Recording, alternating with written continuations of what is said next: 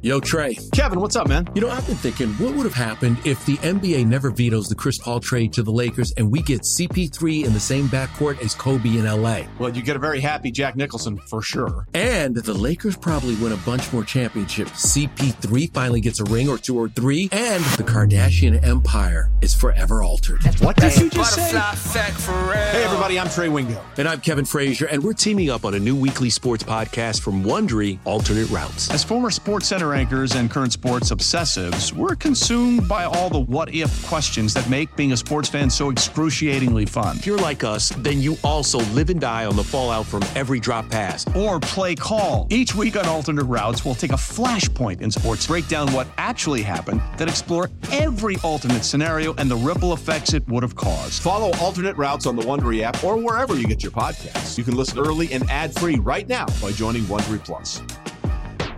Let's ride with Touchdown Denver. Touchdown Denver. Hosted by Nick Ferguson and George Stoya.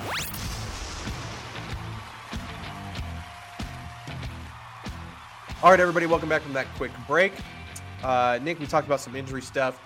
One positive injury note, which, again, not a lot this year for the Broncos in terms of positive injury news, is Randy Gregory. Looks like he is going to be back this week, possibly. He's out practicing. His 21-day clock to return to the field has started. And he talked to the media yesterday and basically implied that his intentions are to play on Sunday.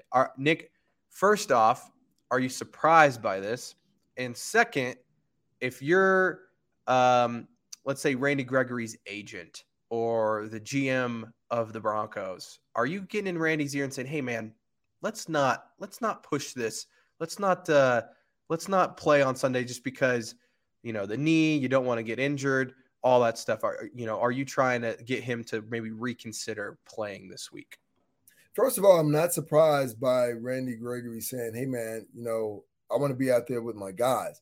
When you go through training camp with guys and you see guys going down, you want to get out there and you want to battle with them. But also you have to be realistic about the situation. Well, the Broncos are here at 3-10, hoping to win against Arizona's 4-9. You're hoping to give more of the younger players an opportunity to kind of showcase what they can do.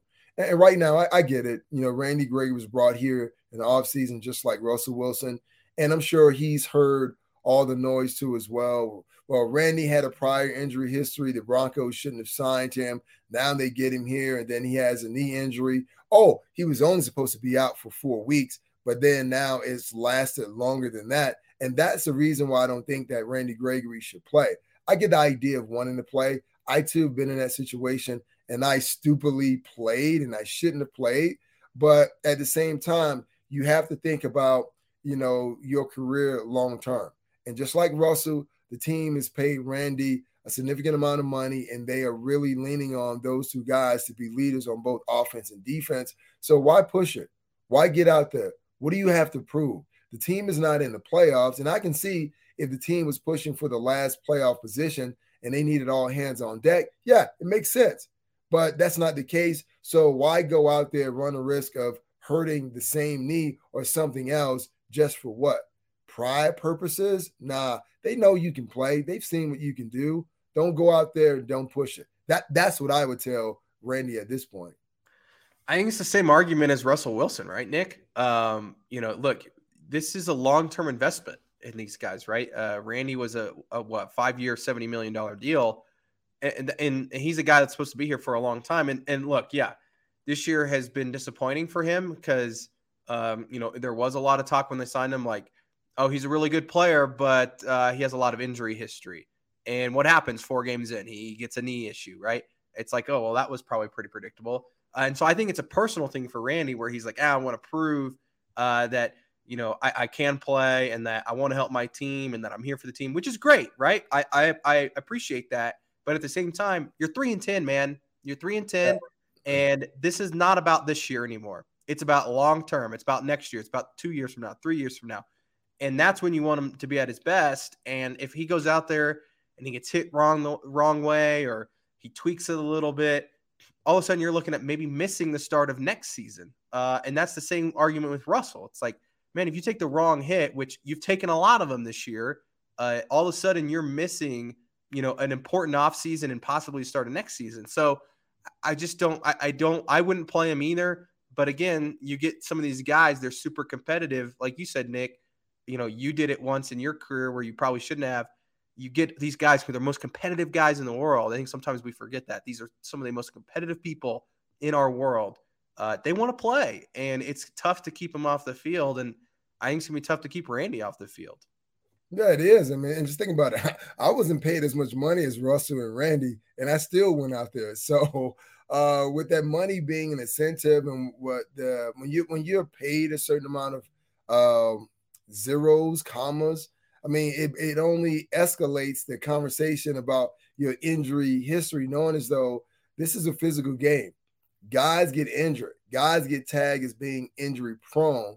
And it can happen at any particular moment. I mean, you can be taking a shower, right? Get out of the shower and have a slip and fall. And then, he's injury prone. And that injury did not take place on the football field. So for me, it's all about erring on the side of caution. What do you have to prove, right? I know you want to be out there. I know you want to find a way to silence your critics because let's be totally honest. Let's fast forward to 2023 as when the season ends and everyone's talking about, okay, what are the next moves for the Broncos? Oh, by the way, the Broncos signed Randy Gregory and he got an injury maybe in week 4, week 5, and didn't really come back at all. So what should the Broncos do with him? Should they part ways with him? Should they ask him to take a pay cut? So I get all the added kind of criticism forcing players to go out there, but the Broncos are in a situation where it's a lose-lose situation. And why add to that, go out there, the team isn't playing well, and then you suffer another injury that keeps you out going into the offseason? To me, makes absolutely no sense. Well, Nick, that kind of leads me to my next question, and we'll touch on this briefly, and then we'll get to some predictions here for the game this weekend. But you talk about how many injuries they've had this year. Obviously, the season hasn't gone the way they wanted. What is the outlook for these last 4 games from a perspective of you want to win, right? Obviously, you want to go out on a high note. They don't have a first-round draft pick, so losing doesn't do you any good. You don't even have a second-round draft pick that would also do you any good if you lost, right? You could maybe get a higher pick in the second round. But what are you looking for these last 4 games? And especially considering, a lot of these guys, I think that if you had the choice, Cortland Sutton, KJ Hamler, Russell Wilson, Randy Gregory, maybe don't play in those games because you want to get healthy. But what is the outlook for these guys in these final 4 games, despite the season being as bad as it's been? Well, it's unfortunate that Russell Wilson got injured and hopefully he doesn't play on Sunday. But to me, this is a perfect opportunity for the organization to treat these last 4 games like it's preseason. You have so many young guys on the roster that you can get them viable playing time against elite competition. So it's a little different from a preseason. Instead of playing against 2s and 3s, you're going to be playing against 1s. But once again, think about how much is going to work for the Broncos as they go into the offseason, having to reevaluate this roster, knowing as though they have 24 unrestricted free agents they're going to have to deal with. This is an opportunity that's staring the team in the face. Yeah, you want to end on a positive note. You want to win a couple of ball games to give the fans something to cheer about. But guess what? You still can win even when you lose, because getting these young players that all-important playing time against other starters, it is only going to jumpstart 2023. It's going to make that next year preseason that much better, the beginning of the regular season that much better, because all these guys are, they're going to have their disappointments, like Luke Wattenberg we talked about. He's getting his butt kicked right now. Hopefully next year that's going to inspire him to be much better than he is at this current time. So this is what I would like the Broncos to do. Treat these last 4 games like preseason. Yeah, and I think they will in terms of evaluations and trying to see what guys you want to bring back next year. I thought Justin Simmons had a really interesting quote, Nick, because he was asked this, yesterday about what's the motivation, these last 4 games when you're eliminated from the playoffs, you have a losing record, things haven't gone your way, injuries, all that stuff. And he said, this is when you see guys really play for the love of the game. Like if you really love the game, then you play hard these last few games and it means something to you. And he goes, that's what you want to see from, especially a lot of the younger guys, is he said, a lot of these guys talk about it was my dream to play in the NFL. Well, you're still here. You're playing in the NFL. Sure, you're not playing for a playoff spot, but a lot of these young guys are playing for spots on next year's roster, right? Trying to get a head start before training camp next year when they bring in a new group of young guys to take your spot. I think that there is still a lot. We talked about it, Nick, the other day. You're playing for your next contract, right? That's one thing in the NFL that's different than college, right? Is you've got a new contract that you're trying to get to. Maybe you're trying to fight for a starting spot like Damari Mathis, right? Like I think he's a guy that could really compete for a starting spot next year. Luke Wattenberg, like you said, he's got to get better. So I think that there's a lot to play for, right? Maybe it doesn't show up in the win and loss column, and maybe it doesn't mean a whole lot 10 years from now in terms of what it shows up in the stat sheet. But I do think that there's quite a bit to play for in these Final Four games. Yeah, there's definitely quite a bit to play for, especially if you are one of these guys who haven't been active all year long.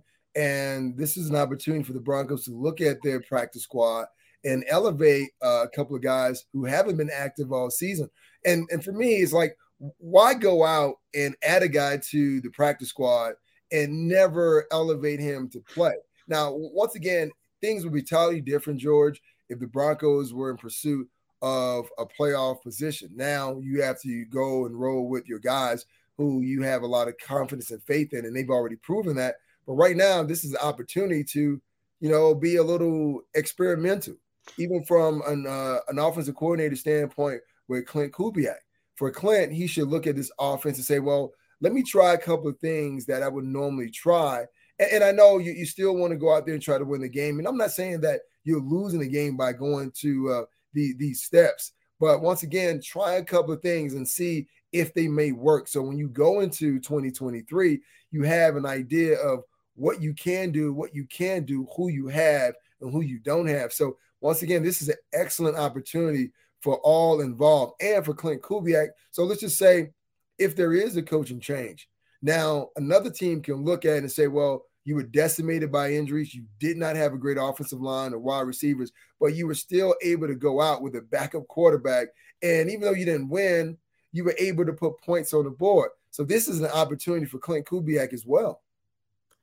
Yep, it's definitely is, Nick, and it's going to be interesting. I think this week's game is very winnable. I think next week's game against the Rams is also very winnable. Then you've got 2 division games with the Chiefs and the Chargers, and if you could steal one of those, that'd be great, right? You finish out the season with three wins in your last 4 games. Probably not going to happen. I wouldn't bet on it with this team, with this Broncos team, but I do think these are winnable games. This week, Nick, what's a key matchup you're looking at? And then we need to get into some predictions here before we get out of here. Well, I would love to say a key match I'm looking at is the offensive line, but I'm not going to go there because we know what that might look like. But I'm looking on the defensive side of the ball. We talked about Damari Mathis earlier in the program. So I'm looking at how Damari Mathis and PS2 are going to match up with New Hopkins and Hollywood Brown. All year long, we've seen PS2 challenge and face some top receivers in this league. Devontae Adams is a hell of a wide receiver, but he's not like New Hopkins. Hopkins comes with that attitude. He is a great route runner. He knows how to use his body well in space, and even when he's in phase. And, we know how large his hands are, so he can go up and snatch the ball out of the air. So that's the matchup I'm going to be looking forward to seeing this weekend. Yeah, that's kind of what I'm looking at too, Nick, is those receivers for the Cardinals. They've got some talent there. You mentioned earlier Hollywood Brown, obviously Hopkins. Those are some guys that are really going to test those corners. Pat Surtain, yesterday talked about looking forward to playing a guy like Hopkins. Obviously, he's gotten to play some really talented wide receivers this year. So watching those guys go at it, it's going to be fun. I know the teams and the records aren't great, and there probably won't be a ton of people tuning into this game, but I do think we could see some big highlight plays from those guys.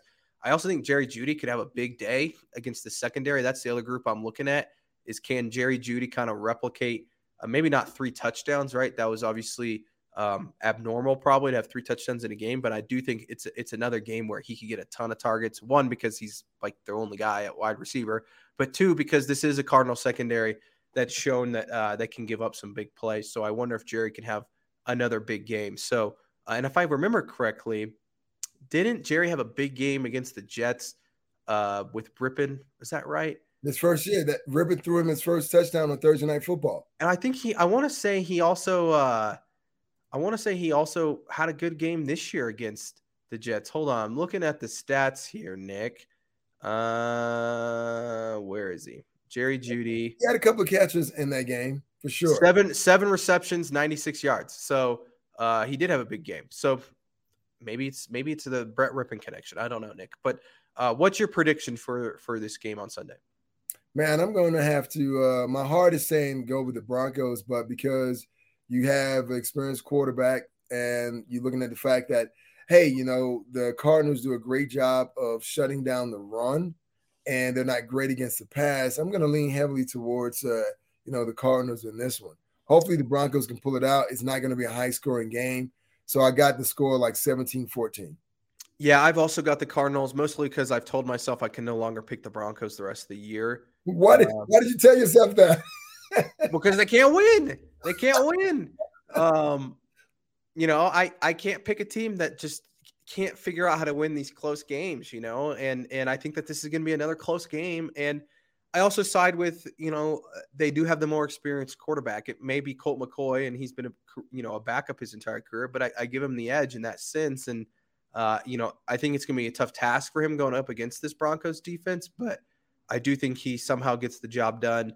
I think you're right. Somewhere 17-14, 2017, somewhere in there is probably the score, maybe less than 2017. But I do think that it's a close game, but I think Colt McCoy and the Cardinals pull it out at the end. So we'll see. We'll see, Nick. I don't know. Again, battle of the backups probably. We'll see. Maybe Russell Wilson plays. I don't think he will.